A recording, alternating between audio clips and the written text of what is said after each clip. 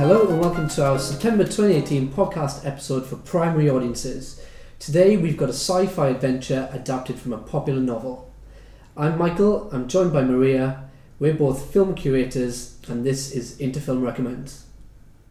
So today's film is the new on DVD release, A Wrinkle in Time. This is about a teenage girl called Meg and her little brother Charles Wallace, and they're visited by three extraterrestrial sort of beings or creatures, and they together go on a journey across time and space to try and find Meg and Charles Wallace's missing scientist father. So let's hear a little bit about the setup in this clip. Your father has done an extraordinary thing. No human has ever traveled so far out in the universe. But he may be in danger. And we're here to help you find him. Okay, so Wrinkle in Time is a PG. We have it at 7+. There's just a mild threat, but generally quite an inclusive film and quite a fairly gentle film that we think young audiences are going to really enjoy. And it is something a little bit different. So it is quite a bit about science and maths, but it's also a lovely example of two siblings getting on well with each other and going on this amazing adventure across time and space. I wrote a bit of a blog partly on this film and also on some other sibling adventures. And what struck me about this and many of the other films as well is the warmth and the empathy that really shines through. I think that's a key undertone of this film, just about how it's about acceptance and inclusivity and about characters getting along really. There's an anti-bullying message. It really is all about looking after yourself and finding your spark and finding your confidence. Talking about siblings, I think we should say that Meg's brother, called Charles Wallace, he's adopted, and it's kind of mentioned really briefly at the beginning of the film in a way that really normalises the fact that he's adopted. And he's a really sweet character. I think one of the Magical Women describes him as one of the best geniuses of our times. And he's really smart. He's also never afraid to stand up for his sister and for himself. There's a scene where he overhears two teachers talking about his dad and his family, and he completely stands up for himself, shouts back at them. The whole school listens to it. So he's a really inspirational character. I think we're meant to think that he's larger than life, and to a point he is, because he's a character that is aware of what's happening, while Meg a lot of the time has to believe that there is other possibilities in the universe. Yeah, he seems to have this extra knowledge somewhere deep inside him, doesn't he?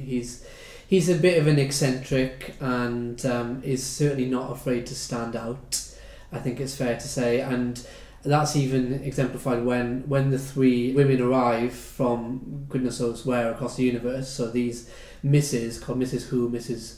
Witch and Mrs. Whatsit, they instantly recognise him and they have an affinity with Charles Wallace, and we quickly realise that there's a sort of a backstory there that Meg is completely confounded by, and we as an audience are as well to an extent.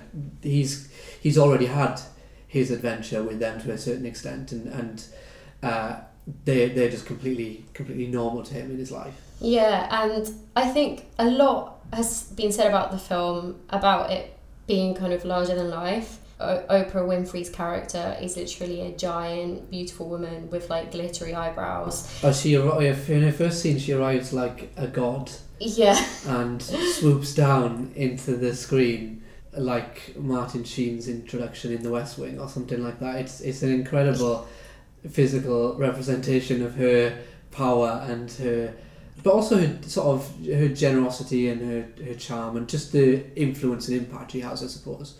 And that's exactly what Meg in particular needs. She needs these three different women, all quite peculiar in their own way, to sometimes literally take her by the hand and say, you can do this and you need to do this. So it is all very alien to Meg, but it absolutely helps her because she's going through quite a difficult time in her life. She's just hit that teenage experience of a little bit of cynicism, a little bit of not quite melancholia, but she's beginning to understand certain struggles, whereas Charles Wallace and the other people around her have a more optimistic and childlike approach.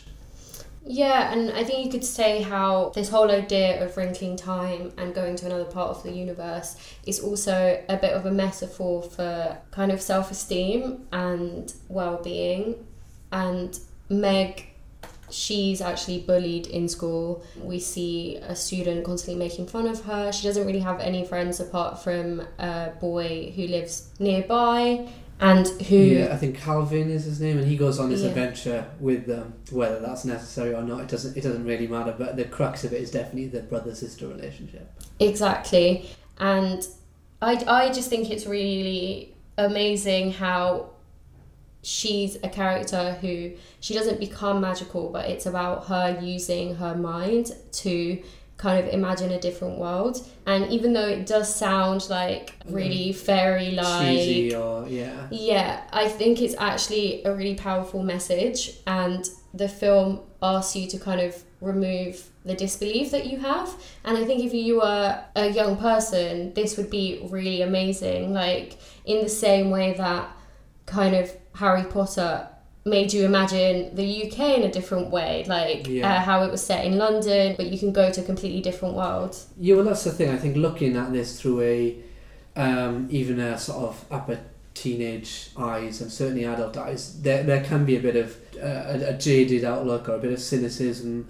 But I think this title for really young audiences, for primary audiences, as you say, will work really well. I think they will find it magical, they will find it wondrous. Most of the film, we should say, you do get an introduction to Meg's everyday life, but most of the film is them on this quite incredible adventure and quest, set on these bizarre planets and landscapes. And I think the first thing they do when they get to one of these odd terrains is they just sort of get on this very strange bird or bird-like creature, and they ride around for a bit and then they get off, and it's sort of pointless but sort of wonderful at the same time.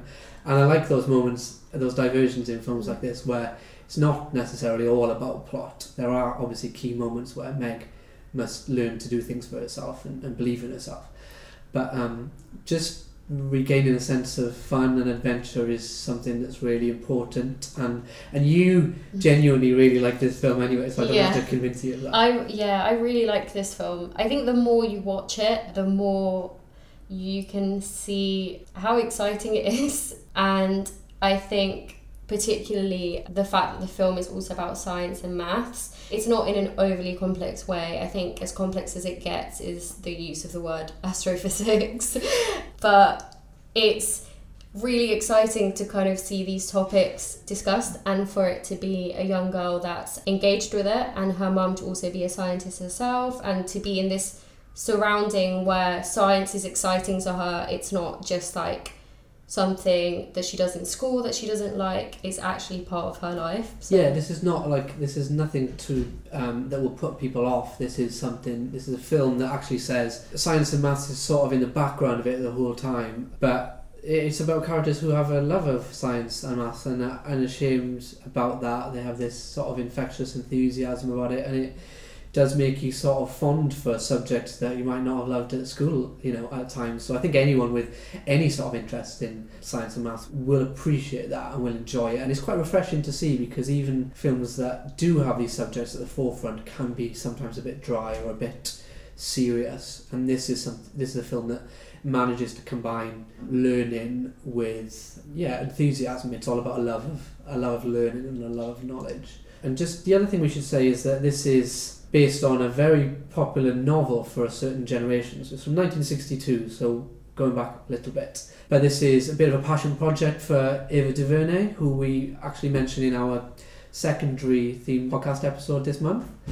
And it's a very diverse cast and an F-rated film. So we've got it's co-written by a woman, it's a largely female cast, it's a black female director, and I don't know how many films there are, certainly not for very young audiences, primary audiences, that can boast such stats, really. Yeah, I think we can take for granted how important seeing these things are, especially when we're talking about careers and science and maths, which are things that aren't necessarily very dominated by women. This is a clip from one of the young reporters of Interfilm talking to the director of the film about a particularly important moment in the film. The film is kind of full of brilliant moments, and I think one of my favourite moments was when Meg was able to kind of save the day. So when it was Calvin that was really scared, and Meg turned around and said, "Trust me," and she was able to save it kind of with her knowledge and with her confidence. So why do you think this moment is kind of like overdue, particularly kind of in film and in pop culture, for the girl to be the hero? Well, I mean, you've pinpointed one of my favorite parts of the film. When Meg says, "Do you trust me?" And he says, "I trust you," and he follows her into danger. We know that in the cinematic landscape, we've never seen that. We've never seen a black girl, a girl of color as the hero. She's not a Jedi, she's not a superhero, she's just a regular girl with her own intellect and her own heart is able to lead boys out of danger.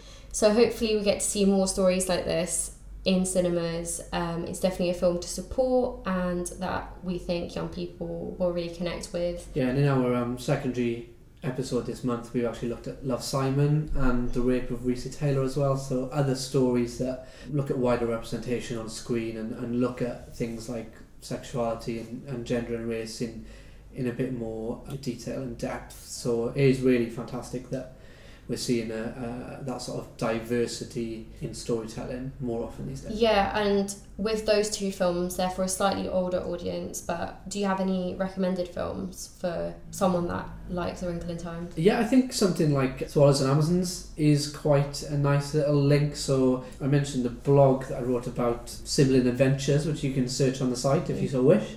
And one of the films I recommended was the new Swallows and Amazons, although we do have both. So the 2016 version, which is a really gentle film. It is, in the best way possible, a sort of Sunday afternoon treat where it's a very, very easy, very enjoyable watch. It's about two brothers and two sisters who end up embroiled on this adventure with, local kids and potentially pirates. But there's also a sort of lack of any real serious threat or menace. So another good one for young audiences who enjoy the adventurous aspect of A Wrinkle in Time. I would also recommend another magical film, I guess. So it's Mary and the Witch's Flower, which is about a young girl, which is similar to Meg. She's going through a period of transition and she's moved to the countryside to spend time with her auntie, and while she's there she finds a broom and the broom whisks her away to a school of magic, and she discovers a secret and she needs to try and help the people there but also save herself. Yeah, and that's an animation, isn't it, from some of the guys who were in Studio Ghibli, so some real talent behind that one. So A Wrinkle in Time will also be showing all over the UK as part of the Interfilm Festival. And as part of that, we will also have film guides on our website, which you can use in your classrooms. Yeah, and we have a secondary episode featuring Love, Simon and the Rape of Recy Taylor, which is available to download now.